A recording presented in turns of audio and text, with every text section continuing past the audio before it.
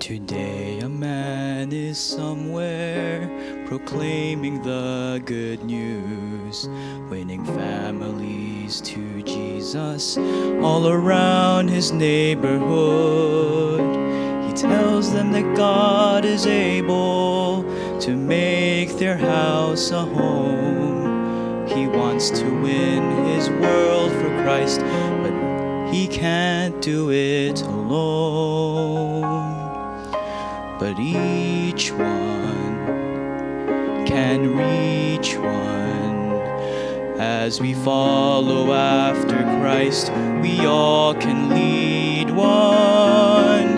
We can lead one to the Savior. And together we can tell the world that Jesus is the way. If we each one reach one.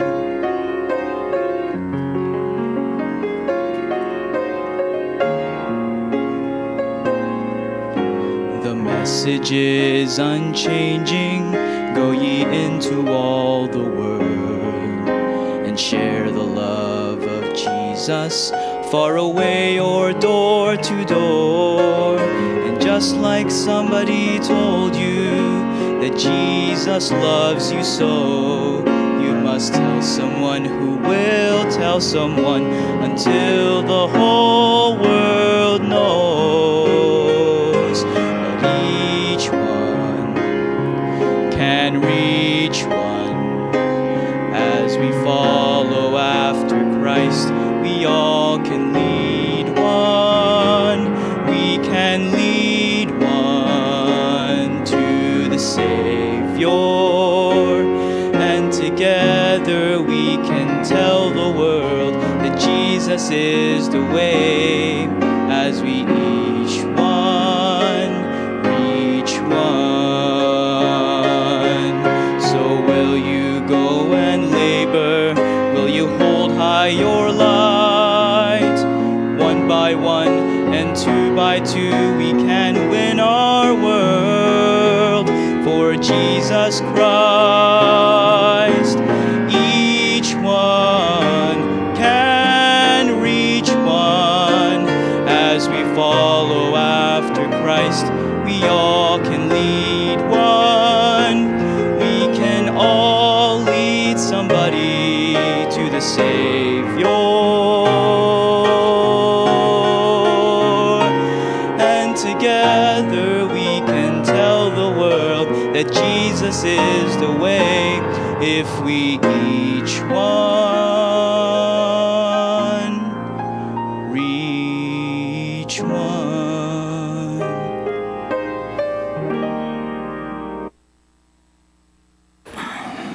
Well done. Thank you very much for that. If you look over here at our, we call it our scoreboard, you'll see that we had, yesterday we had 4 teams out knocking on doors, looking for people in the neighborhood that are interested in spiritual things. Our soul winners wear these little buttons here, and it's called a Soul Winners University pin, and it attracts attention. Yesterday was voting day, as you know. I went to vote, and as I stood there doing the paperwork, the man looked up to me and said, "Ooh, what's that pin all about?" So I said to him, "Oh, that was a gift from my church." He says, "Yeah." I said, "For helping to look after the spiritual needs of people." And he said, "Oh." And I asked him, "Do you have any interest in spiritual things?" And he says, "Yeah." He says, "I'm Catholic." And I said, "Oh, that's great." And then I said to him, "Tell me, do you have heaven all figured out? You got it all figured out yet?" And he says, no, he doesn't have that figured out. And I said, "Well, you know, your Bible tells you that you can know for sure." And that's all the time I had, because there was others behind me. But the little pin helps to give you opportunities to share your faith. Now in Soul Winners University, we learn all that kind of stuff. But we had 4 teams out yesterday. We've got 8 people in the community that are currently have shown an interest in spiritual things. They have been given Bible studies, and we're following up on them. It looks like we got a total of 2,415 doors knocked on so far this year. Well, let's open up our Bible, shall we, to Isaiah chapter 6. Isaiah chapter 6. When I was a boy, we used to play a crazy game. We'd ask each other this question. We'd say, if you had $1 million, what would you do with it? Now, how many have ever played a game anything like that? Can I see your hand? Raise your hand. So I'm not alone then. There's a few of us that have played that game. And, these days, I don't think $1 million is enough. These days, the young people playing the game might say, if you had $1 billion, or if you won this 1.6 billion lotto crazy thing in the States there, what would you do with it? What would you do with the money? And we play silly games like that, right? Sometimes we would change it a little, and instead of money, we'd say, if you could have anything you wished for, anything at all, what would you wish for? Has anyone ever played that game? Yes? Not too many? Oh, a few. Okay. Well, sometimes the answers would be silly. Sometimes a person would say, well, if I could have anything I'd wish for 10 more wishes. Crazy things like that. Sometimes the answers would be hilarious and funny, and sometimes real silly. But it was kind of all in good fun. However, one thing that the game did was it showed what our greatest desires were. That's what it would do. If you had all this money, what would you do with it? If you could have anything you want, what would you wish for? And it shows up what our desires are if we're going to play the game. Now, not everyone has $1 million, but everyone has desires. And every one of us have great desires too. That's just how we're made. Now, think about this. What if we could play that game with God? How about that? What if we could go to God and we could ask God to play the game? Say, God, if you had $1 million, what would you do with it? Well, that's what I want to talk with you about this morning. If God had $1 million, what would he do with it? So I know it sounds a little odd, but we're going to take a crack at it anyhow. Let's have a word of prayer, and then we'll continue. Heavenly Father, help us to learn something today, scriptural, spiritual. Help us, Lord, to know something that maybe we didn't know before or never considered. Lord, we pray that you'd have your own way in our hearts as we study your scriptures. In Jesus' name, amen.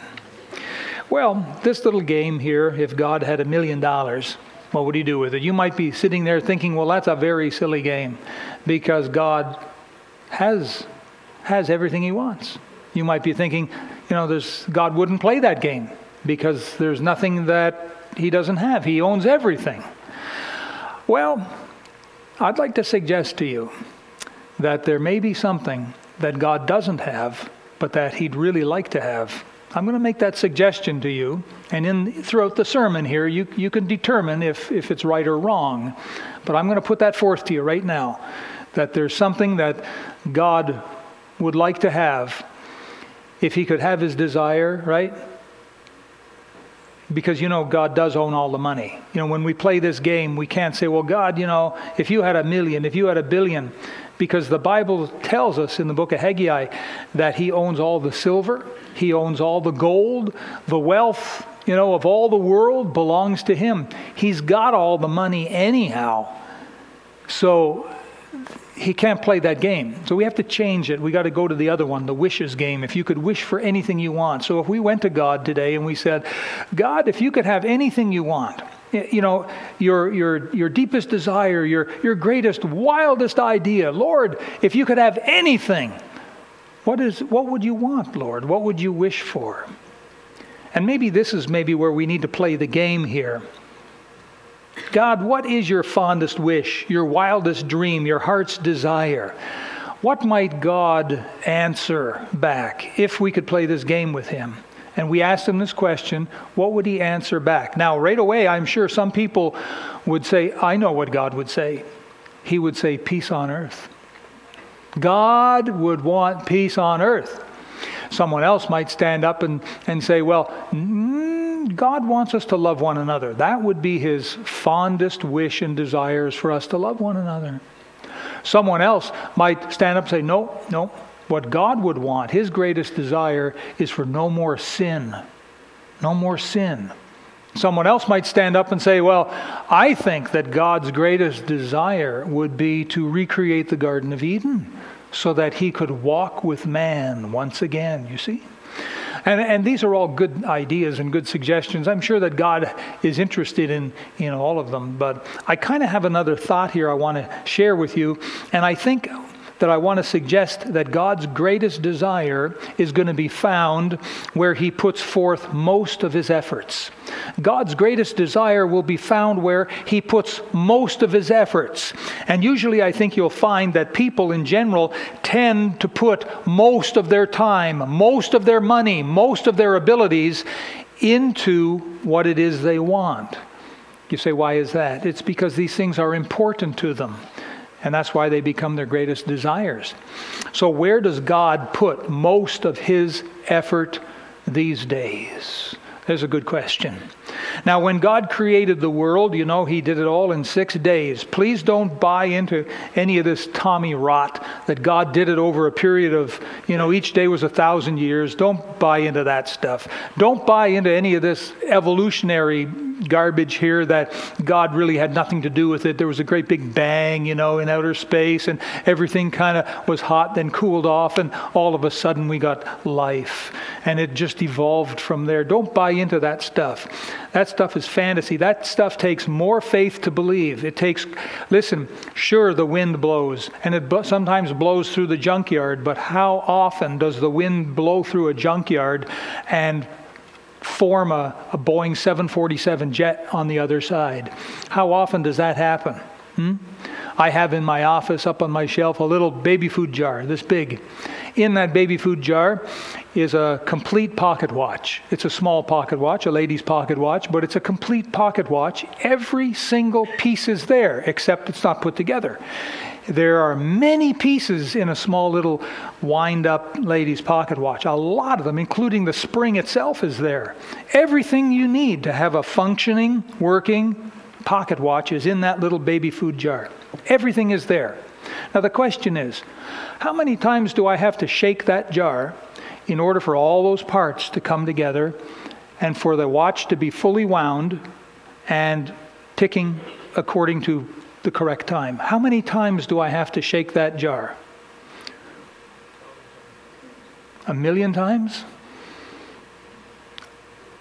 100 million times? How many times do I have to shake those parts? And I'll tell you something, if you know anything about pieces of metal or just about pieces of anything, you shake them together long enough and they start to go dull. The edge is gone. They won't fit anymore. And the longer you shake that little jar, the further away you're actually going to get from a functioning, working pocket watch. Don't buy into evolution. It's bankrupt. It's a three-legged horse. Don't buy that thing. Well, when God created the world, he looked on all of his works, and after each day he said, it's good. He pronounced everything good, and it was good. It was great. But God is also a God of love and God of compassion. He's not a cold-hearted God. He's very loving and compassionate. When Adam and Eve sinned, God began to put forth the effort to reach out to them with salvation. He worked through Noah to save the world. He worked through Abraham to make Israel, through which he wanted to save the world. As we look at God's dealings all throughout the world, throughout history, where did God put forth most of his efforts? I think the answer comes down to this. It's obvious. It has something to do with his wanting to save the world, and it has something to do with his greatest gift to us, which is Jesus Christ. Where does God put forth his most efforts? I think it's in trying to save the world. John 3:16, for God so loved the world that he what? Gave his only begotten Son, that whosoever believeth in him should not perish, but have everlasting life. That's the desire of God. The heartbeat of God, I believe, is for the world to be saved. So much of the world is not saved. And I think if we look at history and God's dealings in the world, I think that we'll come to this conclusion, that God's greatest desire has something to do with saving the world, and it has something to do with his greatest gift to us, and that's his Son, Jesus Christ. Therefore, I suggest to you today that God's greatest desire is for the world to have a chance to be saved. If we were to pray, Lord, if you could have anything, your heart's desire, if you could have your wildest dream, if you could have anything at all, anything, oh Lord, what would it be? What is it you would want? And the Bible says in 2 Peter that the Lord is not willing that any should perish. That means to die and go to hell, but that all should come to repentance. That's the desire, the heartbeat of God. And so that's why I believe that God would answer us. He would answer our prayer. Lord, what would you have? If you could have your greatest desire, your best wish, God, what would you wish for? And I believe that God would answer and say, my greatest desire is that people all over the world have an opportunity to be saved. Now, we know that not everyone takes that opportunity. Sadly, we knock on doors, we talk to friends, we invite them to church, we give them a Bible study, and a lot of them are very polite. They'll smile, they'll thank you, but they won't come to church, they won't read the Bible, they won't read a gospel tract, they won't listen to a sermon being preached. They're just not interested. When the opportunity is there, they're not interested. Noah had that problem. For 120 years, he preached to people and told them the judgment of God is going to fall. And every living thing that hath breath is going to die unless you get into the ark. And they had opportunity after opportunity. And they all said, well, no thanks, but no thanks. Oh, some said, crazy old Noah. They made fun of him. But the day came when Noah and his family went in the ark and God closed the door, and boy, did it rain.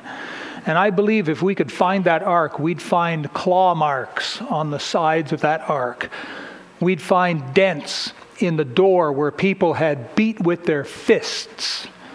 But you see, the day comes when it's too late. The opportunity is over. It's gone. Did you know we just finished our elections, right? We got a new mayor here in Surrey, right? I want you to be praying for him, as Mayor Doug McCallum. Be praying for him for wisdom and health. He's 73. Now, for some, that's not old. For other of us, we didn't know that human beings could become that old, right? It's all kind of relative. But do pray for his health. Pray for his protection. Pray for his wisdom. Pray that he do a good job there, okay? But now supposing someone comes and says, oh, wait, I wanted to be mayor. I want to get my name in on the ballot. Can we do this again? Can we have everyone come and vote? I want to put my name in there. I think I'd like to be mayor. What would happen? What would he be told? So sad. Too bad. You snooze, you lose. You had your opportunity. You didn't throw your hat in the ring at the right time, and you had plenty of chance to do it. So, time's up. You know, the door of opportunity to get saved is going to close one day. A lot of people have had the opportunity to be saved. And they say, oh, not today, some other day. Hey, when I'm on my deathbed, I got nothing better to do. Then I'll receive Jesus. Then I'll repent of my sin. Then I'll become a Christian. And that day sadly never comes. So many people die in their sleep. So many people die in a sudden impact, an accident or something. So I'm just saying this. God's greatest desire is for people to have an opportunity to be saved. Now, if this is true, if this is correct, if we said to God, what is your greatest, your wildest, your most fantastic desire and wish? Lord, what is it?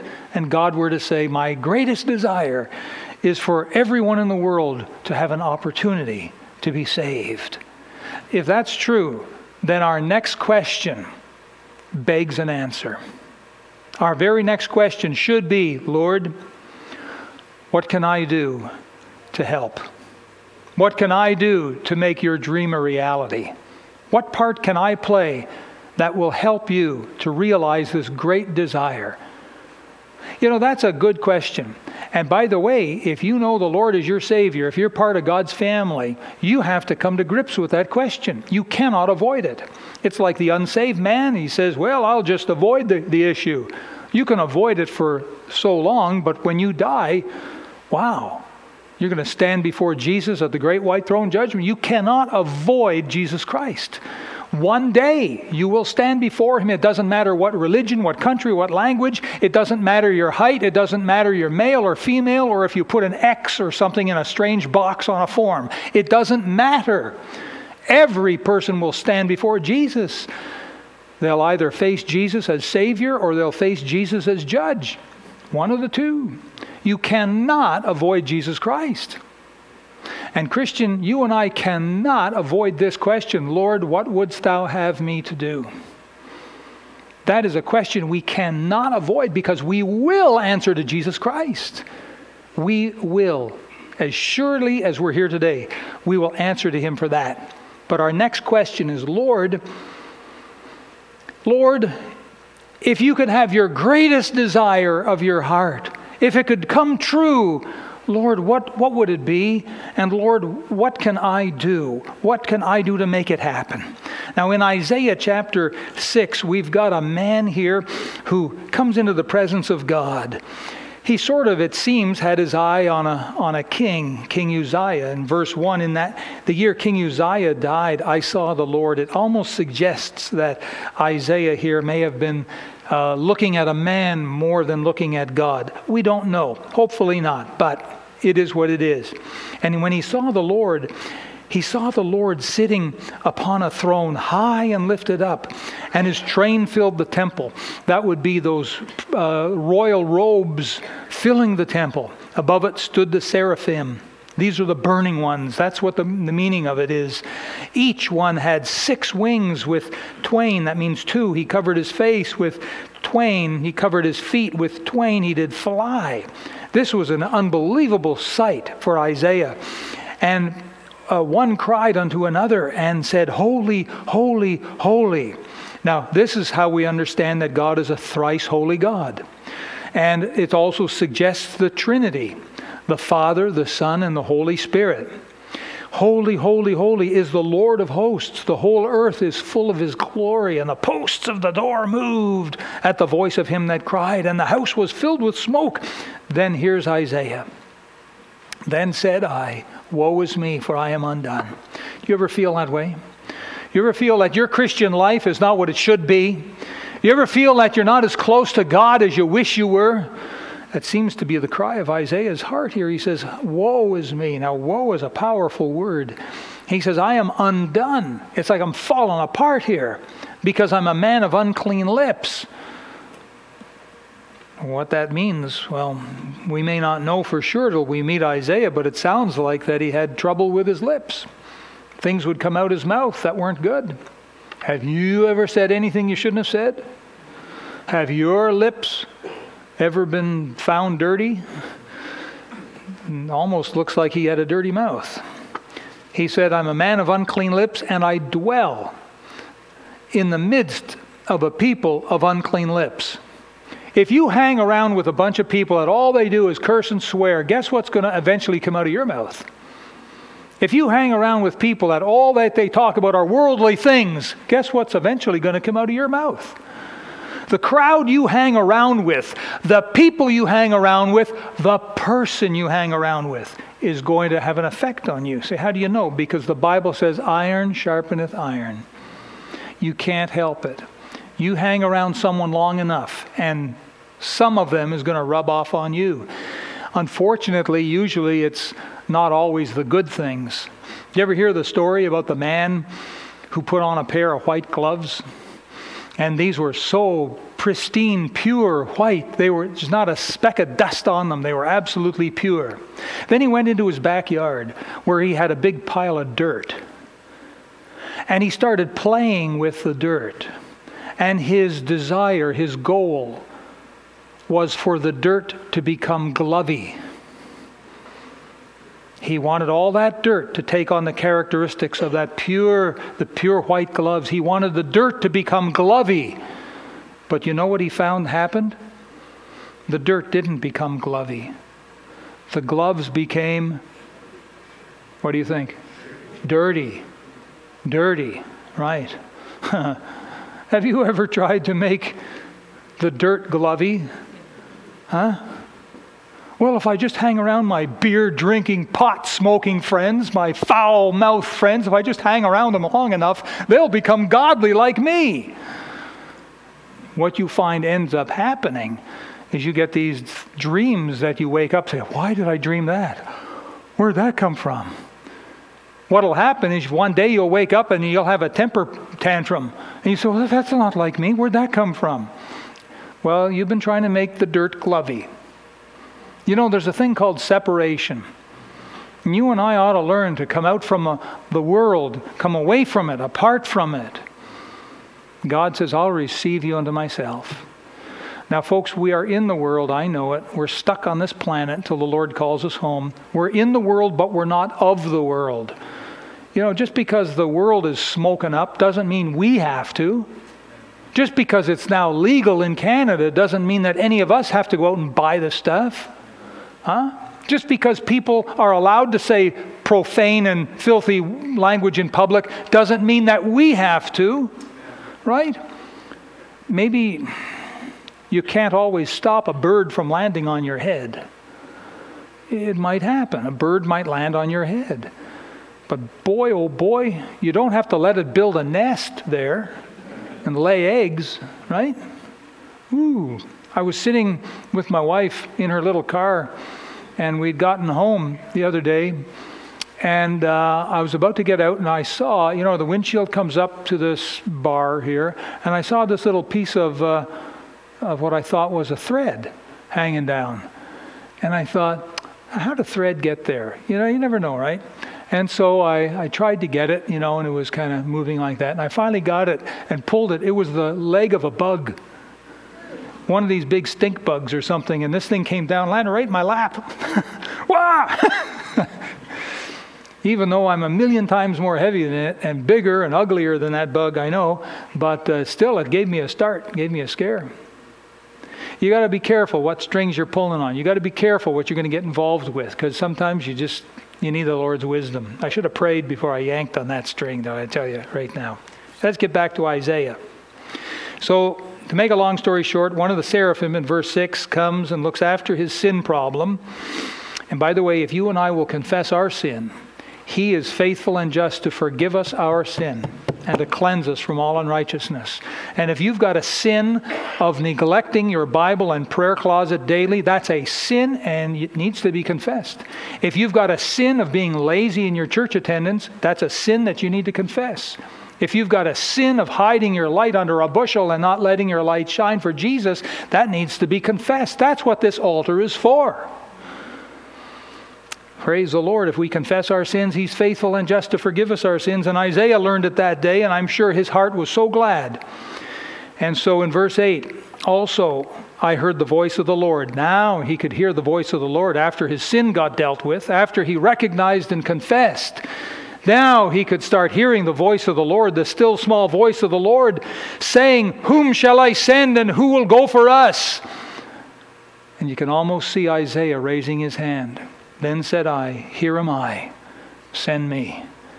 What a gorgeous, beautiful story here, a true story. We have here the life of Isaiah. And Isaiah here proves, I believe absolutely proves with his life that you and I, human beings, can help fulfill God's greatest desire.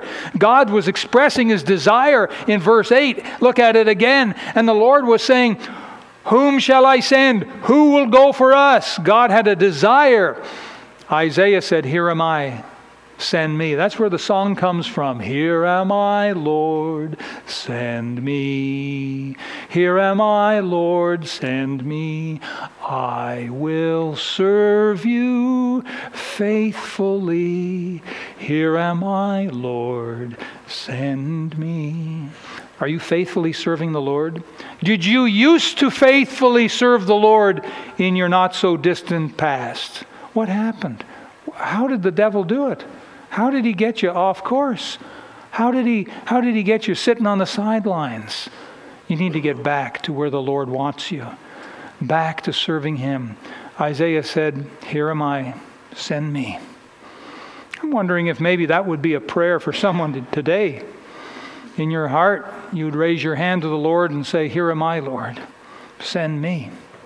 Lord, what is your greatest desire? Oh Lord, if you could have your greatest desire, the wildest wish, what would it be? God says, my wildest desire is the entire world would have an opportunity to be saved. Now it comes back to us. Oh, well in that case, what can I do? Lord, what can I do to help make that happen? That's a good prayer. You may want to consider praying that prayer this morning in the light of our missions conference. In 1 week today is our Faith Promise Conference. It's our Faith Promise Sunday. A conference begins on Wednesday. Just to give you a little insight, I'm the keynote speaker. I'm going to be the first one that gets to preach at the conference. We got 2 other missionaries that will be preaching this week, but it starts on Wednesday and Thursday and Friday, and on Saturday we get to eat. We've got the international buffet. Hey! And then Sunday, 1 week today, we're handing out these little cards here, and we'll talk about those later. But getting back to our scripture, we've got a man named Isaiah, and he proves that anyone can be used of God to help fulfill God's desire. That's pretty exciting. For some people, God calls them to go to the mission fields of this world and to preach the gospel. Why? So that people have a chance, an opportunity to be saved. For others, they cannot go, and so God calls upon them to financially and prayerfully help send those whom God has called to go. Why? So that they can go and fulfill God's greatest desire, and that is to give people everywhere an opportunity to hear the gospel and be saved. Which one are you today? Which one are you today? There are 2. Has God specifically called you to go and preach the gospel? If he has, then you need to prepare yourself. You need to get ready.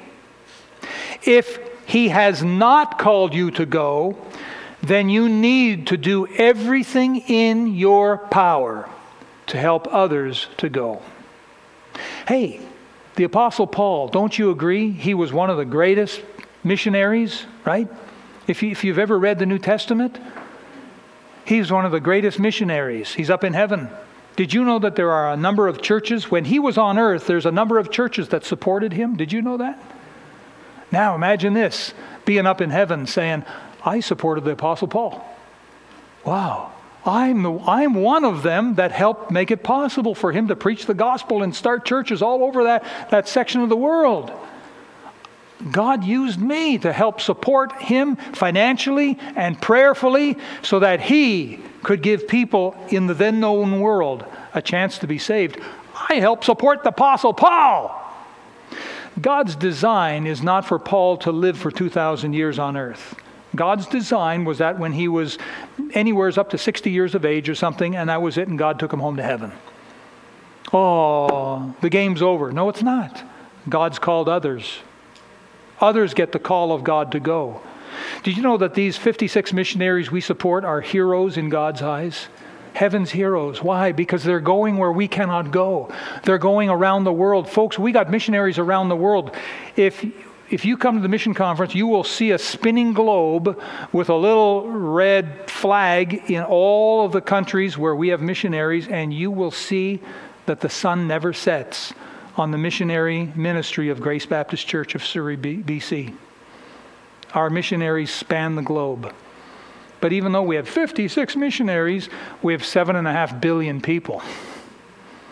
We're just starting. We're just starting. The potential is so great what we can do. Can you imagine being in heaven and saying, I help support these missionaries? That's bragging rights. I know we shouldn't brag, but it does come with the territory. But listen, if God has not called you to go, then God has called you to help the people who he has called to go. Does that make sense? It's one of the two. Either God's called you to go, or God's called you to help those to go. It's one of the two. So which one are you? If God has called you, you need to prepare yourself. Why don't you come to British Columbia Baptist College? Get the training you need. If God has not called you to go, then you need to be actively involved, doing everything you can to help others go. This means it's going to have a change in our thinking, a change in our lifestyle so that we can help fulfill God's greatest desire.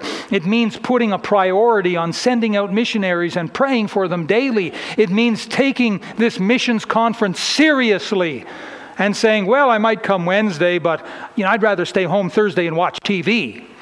It means taking the missions conference seriously, because in the missions conference, we're going to meet the missionaries, we're going to see their displays, we're going to watch their movies, we're going to hear them preach.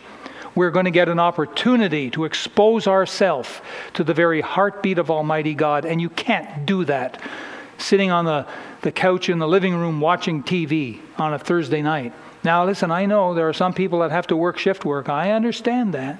And then there are people who physically are sick. They cannot come. I know that. But if you're not physically sick and if you're not working, you got to be free. You got to be free. Sometimes the excuses we use with the Lord just won't work with our boss at work. Imagine calling in on Monday. Boss, I can't come to work today. Oh, why is that? Because my wife has the sniffles. What would your boss say?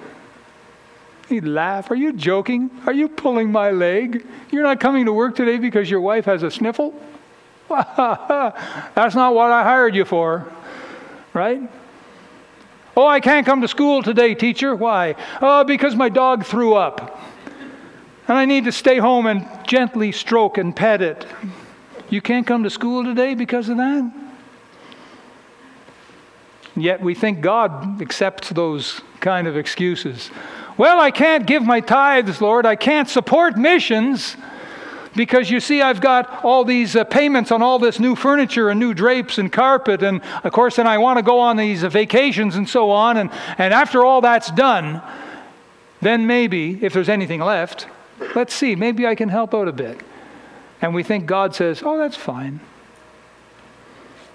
No, it means putting a priority on sending out missionaries and praying for them daily. It means a change in our thinking and in our lifestyle so that we can help God to fulfill His greatest desire. It means taking the missions conference seriously and fasting one meal and praying to know what God would have us to give so that others whom He has called can go and preach the gospel. Now listen, not everyone can be a missionary like these 56 missionaries. Not everyone can be a missionary, but everyone can support a missionary. It's true.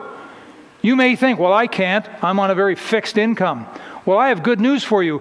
God is not on a fixed income. And the whole idea of Faith Promise is, Lord, what miracle do you want to do through me? Did you know that God is able to empty the piggy bank all through you, so that you, having all sufficiency in all things, are able to abound unto every good work? Did you know that? God can do that and wants to do that through every single one of us. There's not one person here today that God doesn't want to use as a channel of His power and grace and riches in order to fulfill His greatest desire, which is that the whole world have an opportunity to be saved, if we'll just do it God's way. I want to tell you a quick story about a man named Robert. Robert was born in Richford, Vermont on November the 30th, 1888. Robert dropped out of school in 1902 at the ripe old age of 14 to get himself a job as an iron worker. Robert grew up and came to know the Lord as his Savior. He got into business at about 30 years old. He had a business failure, and he failed so deeply that he was so much in debt that his creditors came and literally sat in a room around him and said, Robert, how do you plan on paying back your debts? And Robert sat there and he held up his two big hands and he said, with these. And his creditors looked at each other and they thought, he's got nothing else we can take. Let him try. And so they gave him some slack. Now what Robert did was he went to God in prayer. And he made God his business partner, and he promised God that he would start some serious giving to the Lord's work if God would only help him get out of debt. God answered Robert's prayers, and showed Robert how to construct some large earth-moving machines, which some companies quickly purchased from him and providing him with a lot of money. Over the years, Robert still had ups and downs, but Robert started faithfully giving, by faith, 10% of his income to God, and he was living on 90%. And God blessed him even more. So Robert stepped out on faith, and he started giving 20% of his income to God and living on the 80%. And God was pleased and blessed him more. And Robert liked that, and he stepped out on faith, and he started giving 30% and living on 70%, and God blessed him, and he gave 40% and started living on 60%, and God still blessed him, and he was giving 50% of his income and living on 50%, and God was blessing him still. And you can see where this is going. Robert started giving 90% of his wealth back to God, and still his needs were more than looked after. Robert, whose full name was Robert Gilmore Letourneau, came to be known as R.G. Letourneau, and ended up giving millions and millions of dollars every year to support missions and other good Christian work. And still he was living comfortably. You know, Isaiah proved that you and I can be used for God's glory, and R.G. Letourneau proved with his life that God can use simple people. Because that's all that Robert Letourneau was, a simple man who was willing to give to missions by faith. He proved it. His legacy is still going on down in Texas. Now, in 1 week is our Faith Promise Sunday for missions. On that Sunday, we're going to distribute to everyone a little card on which we're going to have an opportunity to indicate on the card what we feel that God is asking us to give on a weekly, a monthly, or a yearly basis. This is a contract between each one of us and God. It's not a contract between us and the church. You don't put your name on this card. You zip it off. You turn in a portion, you keep the rest as a reminder. Your name doesn't go on it. It's between you and God. You want to spend the next 7 days saying, Lord, what do you want me to do? Lord, I'm willing, but show me what to do. Show me, Lord. Can you use me, Lord? How can you use me, Lord? What can I do, Lord, to help make your greatest wish come true? Well, God wants missionaries sent all over the world. There are missionaries today that would run to their mission field, but they can't yet because they don't have enough support. That's where we come in. Praise the Lord, we have this opportunity. As long as a human being is alive, he or she has an opportunity to be saved. As long as you and I are alive as Christians, as God's children, we have an opportunity to get involved with His greatest desire. And I'm wondering if today you would start praying seriously. Lord, if you could have your greatest wish, your greatest desire. In fact, Lord, I know what your greatest desire is. I already know it. You want the whole world to have an opportunity to be saved. And so, Lord, what do you want me to do? How can I help? Show me and I'll do it. Let's stand to our feet now for prayer. Every one of us, let's stand quietly and bow our heads for prayer. And I'm wondering if maybe someone here feels called of God to go to a mission field. And if you feel that, you're going to want to prepare yourself. And if you feel God is not calling you to the mission field, then I can assure you God is calling you to help those that are called, to pray for them and financially support them. God is calling upon every one of us to do something. Today, you're going to have an opportunity to pray. Begin your serious prayer today. Lord, I know your greatest desire is for people all over the world to have an opportunity to be saved. Lord, what part can I play? What do you want me to do? Lord, how do you want me to support those who are going? Show me, Lord. Show me what you want me to do. Heavenly Father, bless your people today as we come to the altar in prayer with this simple request. Lord, here am I. Use me. Lord, show me what to do. In Jesus' name. You come as God has touched your heart. Step out from where you're standing and come now as the music plays. Please come to God today in prayer, in your most serious prayer. Humble yourself before the Lord. This is serious business.